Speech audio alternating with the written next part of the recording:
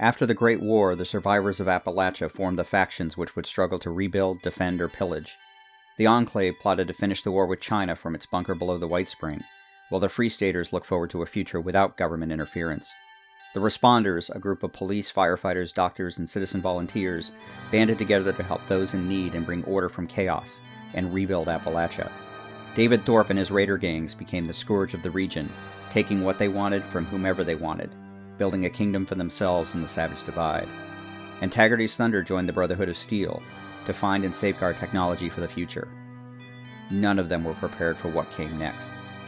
This special Fallout 76 Modus Files podcast miniseries will follow each of these factions in their final days and hours, and reveal the stories of the last days of Appalachia. Coming soon to your favorite podcast streaming services.